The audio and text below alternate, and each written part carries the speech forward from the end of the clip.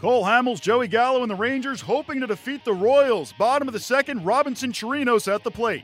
Chirinos hits right-handed, and he belts one to deep left field. That is well struck. Back goes Gordon to the wall and gone.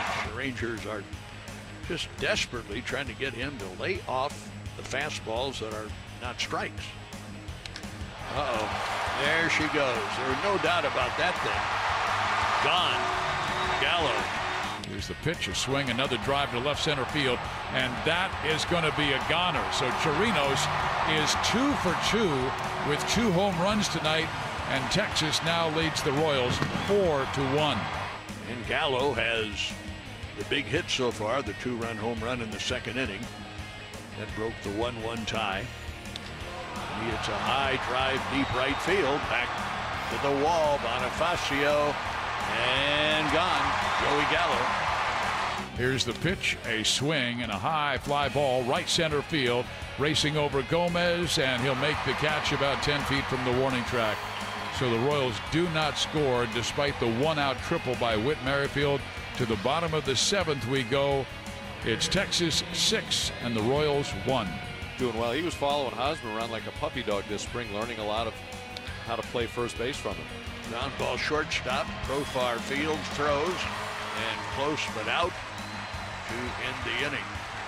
So very quickly, Hamels knocks down the 9 1-2 hitters. To the bottom of the 8th we go, 6-1 Texas. 6-2 Texas would be your final score. Cole Hamels gets his first win of the year. He goes 8, allowing just 1 earned run with 3 strikeouts. The Rangers have won 8 consecutive games against the Royals dating back to 2016. Ned Yost saw Nathan Carnes go 4 2/3 while allowing 6 earned runs on Friday.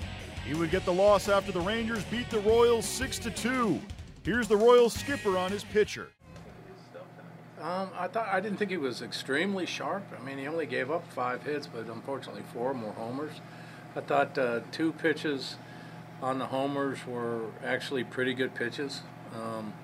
One to Gallo, and then was down, and the other was a changeup down to Chirinos. But Chirinos' first homer tried to go down and away, and that ended up coming back a middle in. And Gallo's second homer was, I think, a breaking ball that was up in the zone, but the homers did him in. You guys have actually done a really good job of not allowing homers. I mean, 8 on the season before tonight. Yeah. So, does it feel kind of just like the same story on offense right now? Well, I felt like we had some better at-bats. I mean, we're facing an all-star pitcher in Cole Hamels, who's extremely tough, and jumped on the board, and first 2 hitters, we had 1-0, and I thought we hit some balls good. We just couldn't, find any holes, but I just think he pitched really well. Yeah, it seemed like this was more of a who's on the other side versus right. the way you guys were. Yeah, right. I thought our at-bats were much better tonight than they were last night, and just facing, a real tough pitcher. In a sense with Eric right now, is maybe just kind of trying to do a little too much, or? I don't know. Maybe a little bit at times, but I thought his at-bats were better tonight, too. I thought he looked more relaxed, had a better approach.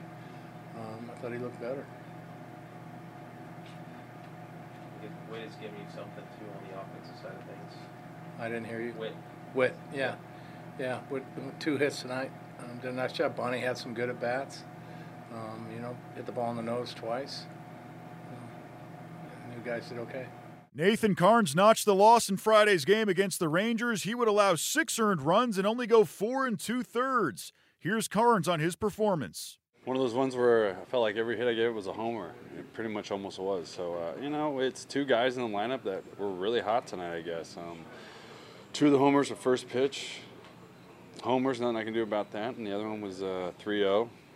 Probably should have been a little more aware of his aggressiveness at that time. And then the other one was a full count changeup low and in. So, kudos to them. They're swinging the bat well right now. But, I felt all right.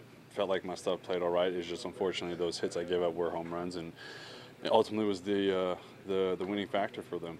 I think each of those home runs was pretty good pitch. Just baseball. It's going to happen. You got some swings and misses too, quite a few of them. 6 strikeouts, I guess it was. Did you feel like on balance? No, I felt fine. It was just two hitters in the lineup pretty much got me. I mean, that's the name of it today. You know, I feel like, you know, some that could have been when I got 2 outs, you know, led to a walk and then a 3-0 homer. So I think, you know, something I can do a better job is once I get 2 outs, really try to end the inning and prevent, you know, when you're on offense and you can extend the inning, good things happen for yourself. So something as a pitcher, I need to go out there and limit. Do you think this team is right now going through a snake bite kind of period? No, just early in the year. When it's 3-0, do you try to anticipate what do you think? No, if I'm at 3-0, I need to throw a strike, and I'm trying to work down the way right there to Gallo, and it just kind of missed, and we got more of the play than I wanted, and you know, he's aggressive on 3-0. You know, kudos to him. You know, that could have been easily a rollover and got me out of the inning, but you know, he got to it and did the damage he was supposed to do. Ian Kennedy takes the mound for the Royals on Saturday in Game 3 of the series.